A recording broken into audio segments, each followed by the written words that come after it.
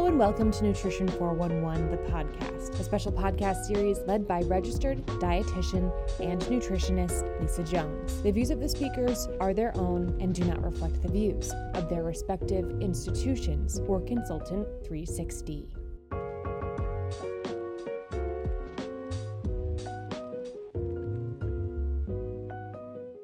Hello and welcome to Nutrition411, the podcast where we communicate the information you need to know now about the science, psychology, and strategies behind the practice of dietetics. Today's podcast is all about the FDA. We have Diana Monaco with us here today. She is a dietitian, but also a 30-year employee with the Food and Drug Administration. She works as a health communication specialist, and she covers the human and animal foods media. So a wealth of information here with us today. I just want to say quickly, hi, Diana. Thank you so much for coming. Hi, how are you? Yes, Thank great. You for having me. I do want to give your depth of knowledge more credit here. And I do want to talk a little bit about your degree first. Okay. Diana has a degree in public relations and journalism and a degree in nutrition and dietetics, both from Buffalo State College, now Buffalo State University.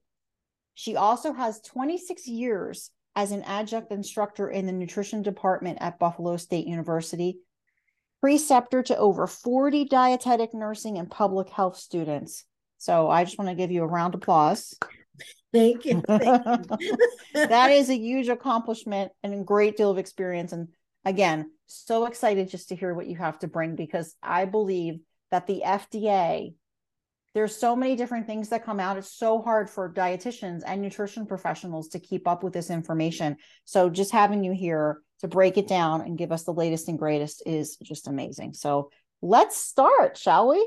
All right, ready? sounds good. Yep, I am. Okay, I have a couple of questions for you. And the first one is, how can dietitians partner with the FDA as a resource to help support their patients or clients in their nutrition management and overall health goals?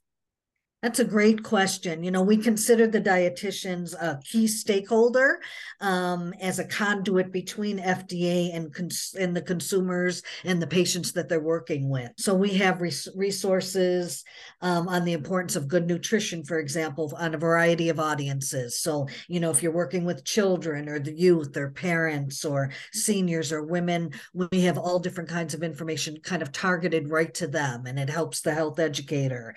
We have a lot of information on the nutrition facts label, which is an important tool. It has a scientific base to it. And the label is one of the tools that dietitians use to work with their patients and clients so they make better food choices. So the FDA has come up with all different kinds of ways to kind of present that, right? And so we have an interactive nutrition facts label online. So let's say if you were told that you have high cholesterol, you could go online, you could look up cholesterol, it'll show you where it is on the label, it'll show you what foods it has, that have cholesterol in it, the health consequences. And so they could do this on their own time, consumers, and it goes in addition to what the dietitian is doing. So, both of them are working at the same goal. We have health educators toolkits that have all different kinds of downloadable materials that the health educator can use. We have video. We do a lot of video. We have our own video studio at the agency, and it's called Behind the Scenes, and it explains how to read the food label. It seems like a simple thing when you're looking at it, but it really has a lot of information there. So it translates it all, and we also translate it into other languages as well. So, Spanish being one of them. We also, because information is constantly changing, we actually had a couple changes last January to the food label. We have continuing medical education programs, and they're for free, and physicians could take them, healthcare professionals could take them, and then they could get CEUs for that. We have a resource library that, again, you could download all different kinds of information, not only on the food label, but on dietary supplements, on food safety. We have all different kinds of stuff talking about food safety on food safety. Dietitians really are the key in teaching that. We saw that, especially during the pandemic, how important it was to wash your hands and to be aware of, what you were doing. And we have information, for example, for pregnant women, and we have booklets. It's called Food Safety for Pregnant Women. And it goes over not only explaining why food safety is critical for the pregnant woman and her unborn child, but also what kind of low risk and high risk foods that she should be eating, how to handle the food safely, all of those kind of things. So, I could probably talk for another 20 minutes, but we really do have so many resources, and we're really trying to expand because not everybody looks at printed materials. Some people like videos better. Some people like, social media. Some people like, something interactive. And so it's a nice way to kind of figure out what will work with the patients. Yes, Diana, I'm writing all these things down as you were talking. Okay. It is a vast amount of information. And I think like the easiest thing to do is probably for a dietitian, somebody listening to this podcast, is to bookmark this site, because just the CME stuff, like a lot of people don't know. I bet you there's so many things that people didn't know that you had there available. So just having that there, and then the fact that it sounds like it's constantly updated, which sounds like a job in itself to make sure all these updates are happening. Right. And I'm very impressed with your studio. I think that's really cool. Yes. Yeah. We know it's kind of neat, right? We do all kinds of things in there. And it's important to reach people in different ways. It really is. So, video is the new thing, not new, but it's one of the things that people really like. They like that better than, reading pages and pages of material. They like to just have it kind of, done in a visual way. Oh, especially if you're a visual learner, and then that helps too. Like maybe if you read it, digest the information that way, and then go back and also watch the video. I think it's kind of just helps to reinforce that particular information, and then you have like something for everyone, which is great. And the dietitians remember that everything is government based. And so there is no copywriting or anything. They could put things in their PowerPoints, or they could make handouts, and there's no worries about any of that. They could use it all as they wish with their clients. Oh, that's even better, right? Yeah, because that's always a concern as well, right? Yes. Especially with like nobody wants to be sued for something. Right. So that's a whole nother podcast, right? All right. Well, great. I appreciate you sharing everything that you have to offer. So I do have a question about, because a big thing that we're hearing about lately is the specific details. Could you share the specific details about the proposed changes in the dietary guidance statements? Okay. Yeah. So let me go back a little bit about this. So it is a draft guidance. And when we say draft guidance, that means that, it's not a regulation yet. It's in draft form. And so in March of this year, that came out, March 24th. And what it's doing is it's providing food manufacturers with recommendations on how and when to use these statements. And I'll talk a little bit more about what exactly they are on the label of their food products, because we're trying to show, we're trying to promote good nutrition, more consistency in labeling, and assist consumers in actually making more informed choices. And so all of this is part of FDA's overall goal to help reduce the burden of chronic disease, and advance health equity through improved nutrition. And that particular statement is an important statement because that's the goal of all of the things with nutrition. So when we think about the eating patterns in the US, they don't align with the dietary recommendations, right? Most people in the US, they're not eating enough fruits, enough vegetables, dairy, whole grains. They have too much saturated fat, sodium, added sugars. And so poor nutrition plays a role in this whole chronic and preventable disease. When we're looking at heart disease, diabetes, obesity.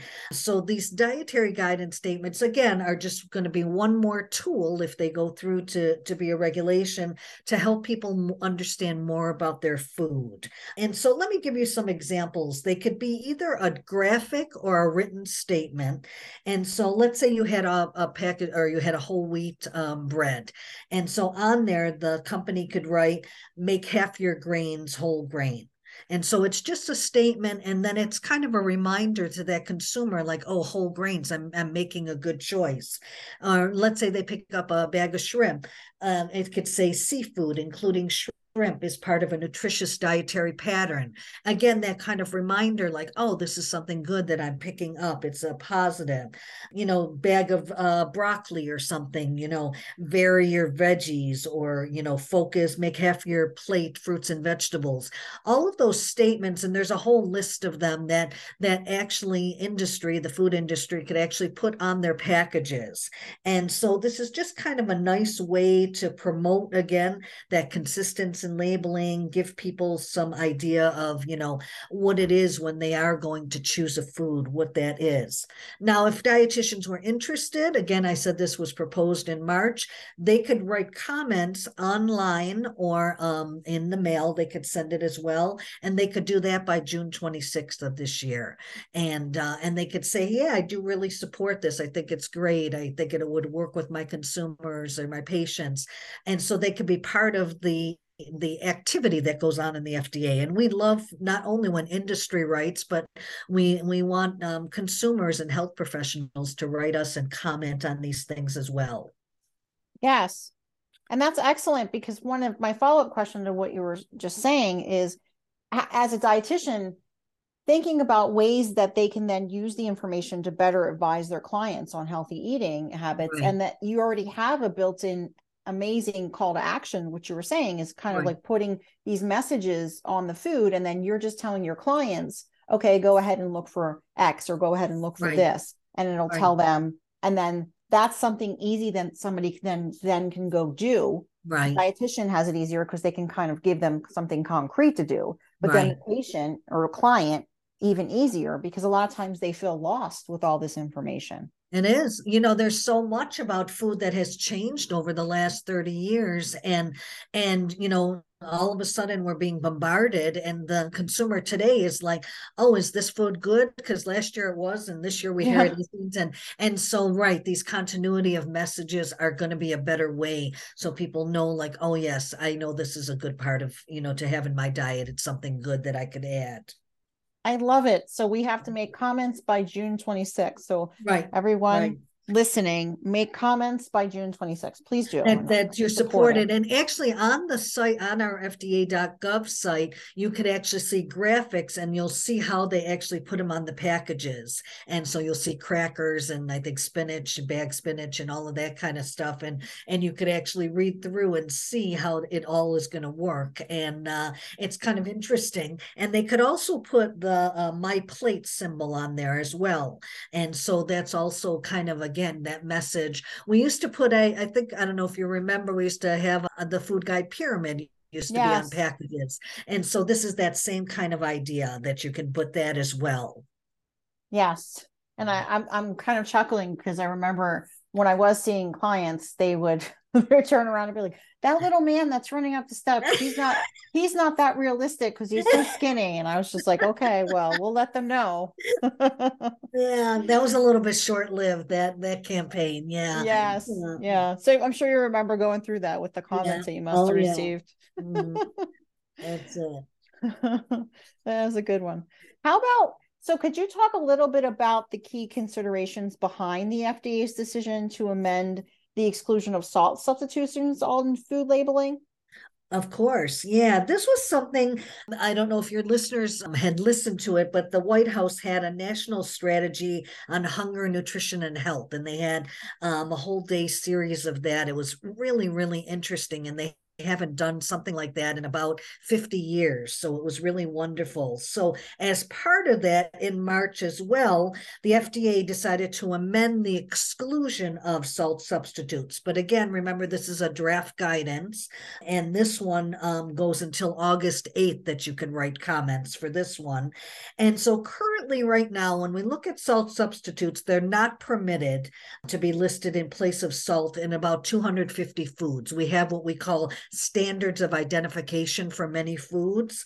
And so for food and beverage brands, they want to allow a little bit more flexibility in ingredients, so we can actually meet the goal of lowering altogether sodium together. So let me go back a little bit with that too. In October of 21, the FDA approached the food industry and said, could you reduce your sodium in the next 2.5 years by 12%? So the average amount that people are taking in is about 3,400 milligrams. So bringing it down to 12% will bring it to about 3,000 milligrams. And that'll be in June of next year, if that works out.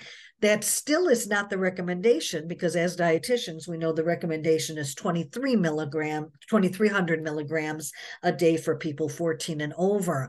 But this is just one more way that now we're going to start looking at foods, if they choose, foods like cheese, frozen peas, ketchup, canned tuna, that they could start to use these salt substitutes. And now the overall intake of sodium goes down. So you see, it's kind of like a multi-part plan, multi-pronged plan to kind of reduce that sodium. Just lowering the number wasn't doing it. You just keep saying, oh, I don't know when you started what the sodium recommendation was, but I remember it being 3,500 when I first practiced as a dietitian, and it just kept getting lower, Yes. almost every year and stuff. And that's not working. And so this, salt substitutes, that's just going to be one more way. Now we have to make sure when we look at they've included 140 out of those 250 foods that actually can allow the salt substitutes. So there are things like canned products like applesauce, corn, green beans, mushrooms, things like oysters, peas, Pacific salmon, tomatoes, tuna, eggnog. Those kind of things can all use the salt substitutes. There's 140 of them. And we do have to watch. So the dietitian's kind of job or education will be helping those that cannot have, salt substitutes. So when we look at a salt substitute, instead of regular salt, which has sodium chloride, they instead put potassium chloride. So they're taking out that sodium part. And for some people that have, not everybody, but some people that have kidney disease, heart disease, high blood pressure, liver disease, diabetes, that extra potassium would not be good for them. So they're going to have to learn how to look at the label and read it and make sure that they're not doing any harm to their care plan. So that's going to be key for the consumer and the dietitian to work together on that. That's where I'm thinking would be, you mentioned earlier with that video, like a video resource would be an excellent idea there, especially somebody that, if you have a consumer that's not going to be reading a long document. Right. Just like kind of send them to, here's the website to view this video. Let me know. Let's go view it together. And what kind of questions do you have? Yeah. And, and this will be great. So it's not in regulation yet. So I'm sure all of those education materials, they always follow. So, if indeed this does go through and it's all done by, let's say this is August 8th is the comments, let's say it's done by next year. And then there'll be probably all those education materials that will follow to educate consumers, make sure that they know, make sure that they realize what they're reading on the label and all of that. So, it's all interesting how it works. And everybody gets to comment in it. It's not just FDA coming up with these regulations. We have advisory committees and that type of thing. So, there's all different kinds of people on these advisory committees. It's physicians, it could be dietitians, it could be industry, it could be academia, whoever is on there. So everybody puts their input as they're doing these draft guidances. Yeah, and that's what I was just thinking about. Like, I can't imagine collating all that information with all these comments and then formulating, okay, this is where we're at. Like, because I'm sure and you have to work with industry too. They've known about much of that. This is this is ongoing, and they have to have some time to reformulate if they want to, and reformulate and packages and all of that. So nothing is done overnight. And a lot of people say, oh, things take a little bit longer in the government, but there's lots of players involved, lots of things involved that go on with this, and so it has to be done right, and so that's why it takes a little bit of time, so it's done right. Yes, but you also kind of explain like the process, because if you're not in it, working directly with it, you don't realize what's happening behind the scenes. And like, there's so much going on behind the scenes, as you have been explaining, that it makes sense why this is taking, and it should take this long, because we don't really just decide to do something, and then all of a sudden here's the regulation when it didn't go through what it needed to go through in order to get to where you're at. Because That's right. I do kind of think like trying to get clients or patients to follow this 2300 recommendation. Like, I mean, I remember one time when I was doing home care, I had to go, the home care nurse asked me to go talk to the patient, and it was a 93-year-old woman, and I had to go give her a low salt diet. So I walked in her house, and like, she was 93. So most of the stuff she did was canned foods because she wasn't able to like cook as well as she used to. And she basically told me, like, I'm 93, I'm not going to go on a low salt diet. And I couldn't argue with her. Right. Like, I don't have the and affordability as well, that comes into play as well. And canned foods might be, a lower cost and fit in the budget better. And even storage, a lot of people don't have a full refrigerator or something. And so, so that's why working with industry as well, that their products, not only in the retail level, but also in the food service level, that's all important, because the hospitals and that type of thing that are buying for large quantities, for example, that need for their patients low salt, there's not a lot of not of choices for them to do. So this kind of it's kind of brings up the topic, brings up the conversation, and so industry has to play into this as well. Yes, and you have to, I mean, it all goes back to meeting the patient where they're at. Mm-hmm. And there's many patients that, and I'm sure like many listeners, especially if you're a dietitian counseling patients, a lot, it's hard. The 2300 is hard. So I like that, the fact that they're trying to make changes to adjust that so it's not as low with the salt substitutes. Right. So thank you for explaining all that. You're welcome. And as a dietitian, what topics should we be aware of in the next year? Is there any that you can highlight that are upcoming for our audience? Yeah, we have several draft guidances, more things that are on their way, and dietitians might want to comment on them. We have plant-based alternative milks, and so that has become a hot topic, and you can imagine that. So when we look at these plant-based alternative milks, they are milk alternatives, sorry about that. There's all different views of this, right? The consumer now has all of these choices, and they're looking at, I could buy almond, I could buy oat milk, I could buy this, I could buy that. And the agency's take on this is, okay, well, it's okay. We're going to let you call it milk, even though, these are not dairy products. And we realize that consumers do understand, almond milk is made out of almonds or something like that. But what we did find out with the focus groups is that they did not understand that the nutrient difference was very different between regular milk and, let's say, for example, an almond milk. And so we are asking for a descriptor to be on the packages that actually compare the plant-based milk to regular milk, so people start to understand, oh, the protein is different, or oh, the vitamin D is different, whatever it is that might be different, it would then be highlighted.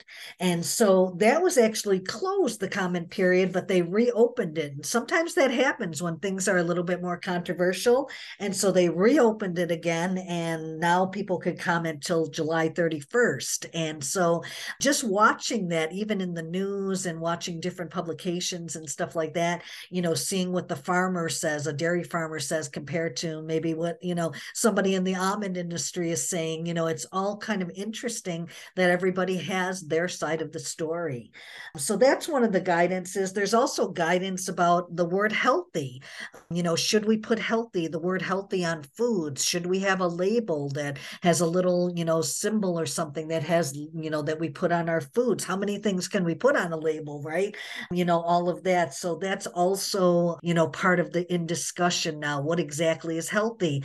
There's been lots of articles and stuff like that about, oh, look at FDA is not calling such and such food healthy, and because it doesn't meet the descriptors, in the draft guidance. So again, another place where we kind of have to work through that to see, how that's going to fit into the food industry. We had what is called the food code. I don't know if everybody knows what the food code is, but the food code is all of the recommendations for foodborne to prevent foodborne illness that the states and the local authorities use to mitigate all foodborne illness at retail level. So that's in restaurants and grocery stores, that kind of thing. And the food code gets updated every once in a while. And this is its 30th year actually in existence. And everybody uses the food code. Now, if they have something that is even more restrictive than the food code, they can certainly use that. But most everybody uses the food code.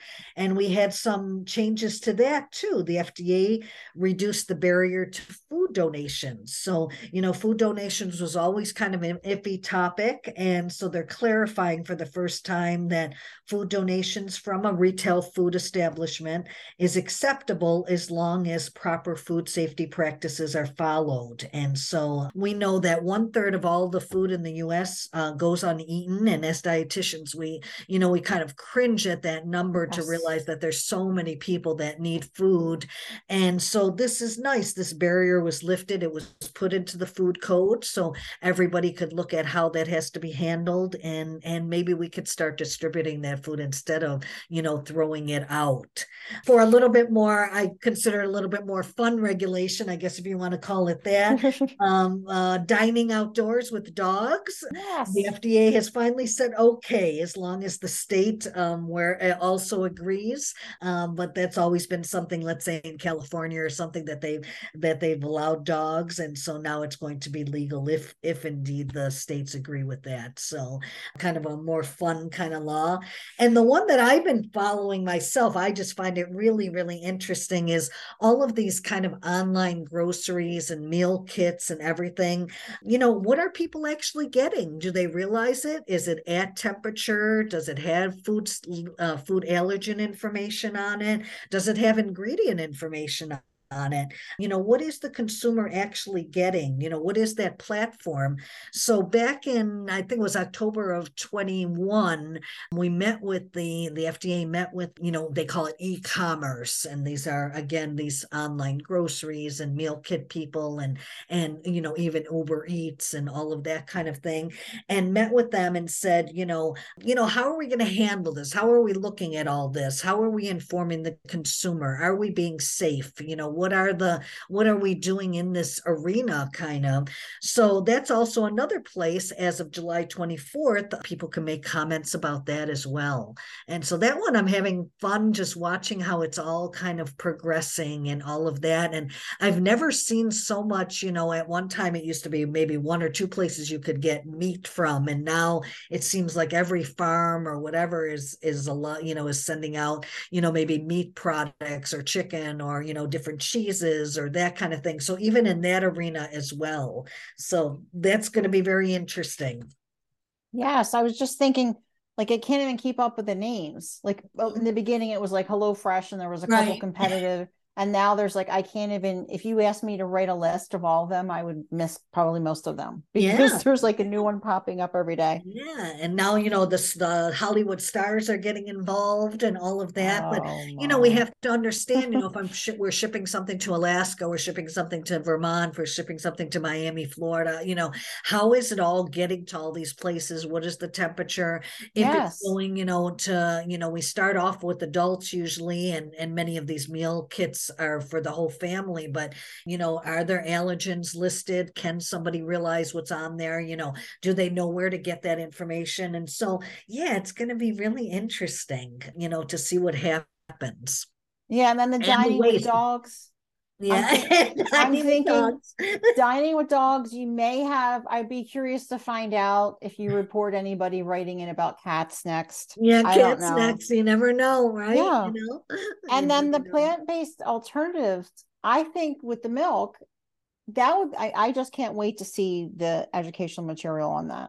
That's going to be because trying to keep up with all that stuff, that's going to be like if you guys keep Part of the that, industry looks at, many of these things don't even have to be, they're shelf stable, but yet they're in containers that look like a milk carton. They're in a cold area. Most of them really don't have to be, because they're, again, like I said, shelf stable and all of that. So they're treated like milk, but is that confusing the consumer? And so that'll be interesting to see. And that's that the dietitian should comment, how do they think that fits? It actually has a place. We're not disparaging the product itself. We just want to make sure that, we've heard some stories about people putting this in baby bottles. Do they understand that it's not the same as whole, a dairy milk, a bovine milk? They're understanding that almond milk is not a bovine milk. Yes. The nutrition difference. Yeah.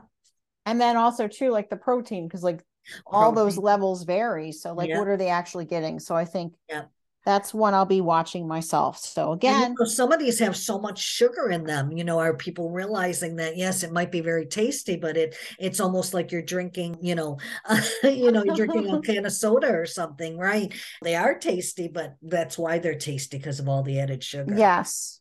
It's a really good point with that. Yeah.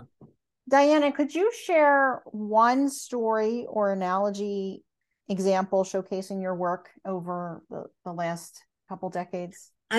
I have to say, I've had such a fun career. I really have. I've gotten to do so many things, but probably the one area that I loved probably the most was food safety. And so I had to figure out a way as an educator to come across to all different kinds of groups. So, was it the 4-year-old playing outside, the mom changing diapers, the school food service personnel feeding, hundreds of teenagers, the food bank person. And so for many, many years, I worked with, and I'm sure a lot of people have seen this over the years. At the time, it was new, but like the gel-based lotion that, simulates germs on your hands or whatever.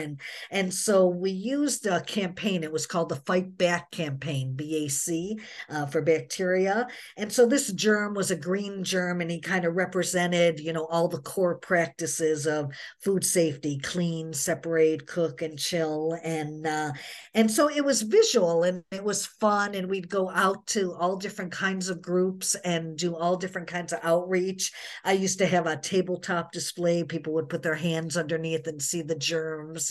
They weren't really germs. It was just the lotion being lit up. But it was kind of a nice message about washing your hands and singing the happy birthday song and all of those things that we now kind of know all about. I used to have as well a germ tent, and it was actually a tent that families could go through and they could see the germs on themselves. So they'd all get stickers when they came out if they were, clean, if their hands were clean and all that. So I really liked food safety. I really liked teaching it. I think it's so important. During COVID, we saw it was so important, the pandemic. And that was one of the probably, I did state fairs. I did all different kinds of groups. So it was one of my better memories of all the different things we can do, just even at a public health level. I did a food allergy conference at a time when really people were very confused about allergens in the school place, how to handle, more and more children were having food allergies. And we did a conference, and it took 1 year to put together, and it was with pediatricians and allergists and all different kinds of pulmonary people. And we had speakers from all over, and we had about 800 people come to this conference, and we had food vendors. It was a time when the word gluten was brand new. Nobody really knew what that meant, gluten-free. And so, I worked with moms. I worked with this one mom that had 3 kids with food allergies. And she had waited for an appointment for a particular physician in New York City for a very, very long time. And her poor little baby was just covered in like a hive type of situation every time that she would feed him. And it turns out that it was that the baby was playing with the dog food. And so whatever was in the dog food was affecting the baby. And that's what was and so just working with these moms and what they went through and the things that they had to do and even planning for a vacation, it just educated me. I never realized. I just thought, oh, everybody just goes to wherever, at the time, it's different now, but you just go to Disney or go whatever, but it wasn't like that for them. And so the education that they gave me was invaluable, just as a human being and as a dietitian, just to see what people go through in their homes when they have children with food allergies. Just amazing. So I would say those are the two top. I've had them tons more, but those were the two that really affected me in a great way. Yeah, and they're both really memorable too. Thank you for sharing, especially the fight back. And I still see that every once in a while. Yeah, it's a partnership with all agencies, so it's not an FDA program. It's from the National Partnership for Food Safety, and so it's actually an organization that does all that. It's a one person run group, but it's a wonderful group that does that. Yes. I believe it was Shelley Feast, I believe. Yeah, Shelley. Okay. Oh my God, she's fabulous. Yeah. And then we had a podcast episode, maybe it was last year sometime, about that. Okay. On food safety. Yeah. So yeah. So how about, could you say one bottom line takeaway for the audience? And I know we talked about so many things, Diana, so this is going to be a little difficult to narrow down. But if you could just tell dietitians one thing, and I know what I would say, but I'm going to let you talk first. Okay. I think when you look at, information, interestingly enough, our commissioner now is Dr. Califf, and he's a cardiologist, and he talks a lot about misinformation that's on his platform. And at first, when he first threw that out, I was kind of listening to him and stuff like that. And then the more I kind of got into that, I thought, he's right. And he says it's one of the number one reasons for, different kind of disease states and this kind of thing. And it's true. If you don't have the right information, you're not going to do the right thing. And so these sites, these scientifically based sites, such as the FDA, we're not the only one, but such as the FDA, are really a place that people could find the information to be trustworthy, and they could feel confident in what they're reading or on what they're looking at. And so, again, we go back to that pregnant mom, and she's wondering how much of that seafood and what kind of seafood am I supposed to have when I'm pregnant. She could go right there, find the information. It's correct. It's up to date. It's scientific. And so I think as dietitians, healthcare providers, that type of thing, we should always kind of steer our people that we're working with towards sites that are actually science-based. I know the internet is just a vast array of all different kinds of information, and it's overwhelming. It really is. But maybe if people were kind of funneled to those sites that really are going to give them the right information and good information, things would be a lot better. So I would really say that's, the bottom line. Where are people getting what they're talking about or what they're listening to? Yes. And you said, I was just going to say bookmark this website, and for similar reasons, because there's no way I could have summarized everything you said into one bottom line takeaway. I would have not passed that test. So thank you for sharing that. Anytime. And all the information. Got to check the website out and keep up to date with this information. Such great information. Thank you. So now I want to ask you a couple fun questions before we wrap up. Of course. And I'm going to give you a choice, because we have a couple things coming up, and we are recording this episode right before Mother's Day and Memorial Day. Okay. So I want to ask you your choices. You can either talk about Mother's Day or Memorial Day with this question, but what is the most unique gift given or received? On Memorial Day or on Mother's Day? Yeah, that's probably a Mother's Day one, yes. So I'm not a mother, but I'm a godmother. But I still get gifts, which is really nice, actually. So, I got the gift this year of my niece is pregnant. And so that to me is a gift. We haven't had a baby in the family in a long time, in about 30 years. And so we are just super excited. And I'm constantly sending her, all different kinds of information. And she's sucking it all up. She loves it all. And each week or every 2 weeks, we get a picture of what the baby is looking like, if it's a sonogram or matching it to a fruit or a vegetable. Right now, it looks like an ear of corn. It's Nice. the size of an ear of corn. So that's been a gift for me. Yeah. Oh, congratulations. Thank you. I know, we're so excited. Yeah, you're gonna be buying lots of gifts there. I already have a bag already started. Yeah. With all the cute little, such a fun age. It is. How about your favorite food or drink? And this could have been on a Mother's Day celebration or a Memorial Day celebration, whatever your pick. My favorite food, it's kind of a weird food, but once I introduce it to people, they come back and they go, yeah, I like that too. I love to just walk around. I'll go to a farmer's market or something and just walk around and eat sweet peas out of the pod. It's my favorite. It's my favorite food ever. And so you could catch me and there's only a brief time. It's only about 2 or 3 weeks, well, in my area anyways, where I live, that you could get sweet peas in a pod. And so it's a fun time. I wait for it. I can't wait till it comes. And then my second favorite food is chestnuts. And so I love my chestnuts boiled. And I introduce people to that too. And they go, wow, I can't believe that. It's really good. So yeah. I grew up in a very ethnic house. And so we have lots and lots of foods like that we ate. And I tell people all the time, I worked at a grocery store when I was 16. That was my first job. And I remember a can of beets coming by. I was checking it out. And I said to the lady, I go, oh, beets come in a can, because my mother really canned everything and everything was bought fresh. And so we hardly ever really went to a grocery store. We had milk delivered, chicken delivered, eggs delivered.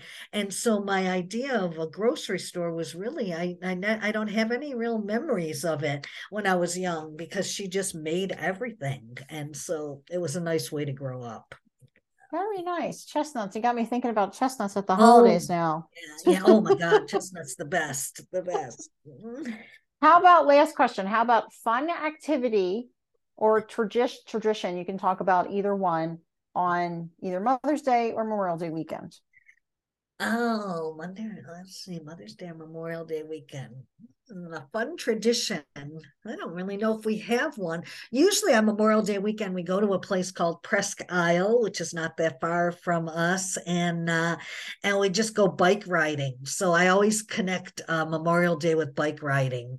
Nice. So that would be my memory. Every Memorial Day, I get my bike out, get it all ready, and we usually go on our first bike ride around. It's a place in Pennsylvania, so that's usually what we do. But that counts as both a fun activity and a tradition. So very nice. Way to wrap up. So Diana, thank you for being on the show and sharing your insights with us today. We greatly appreciate it. And I'll make sure that we put all of the resources and links that we discussed today. Excellent. And to our audience, thanks for listening, and please tune in again and share your comments and feedback on our site.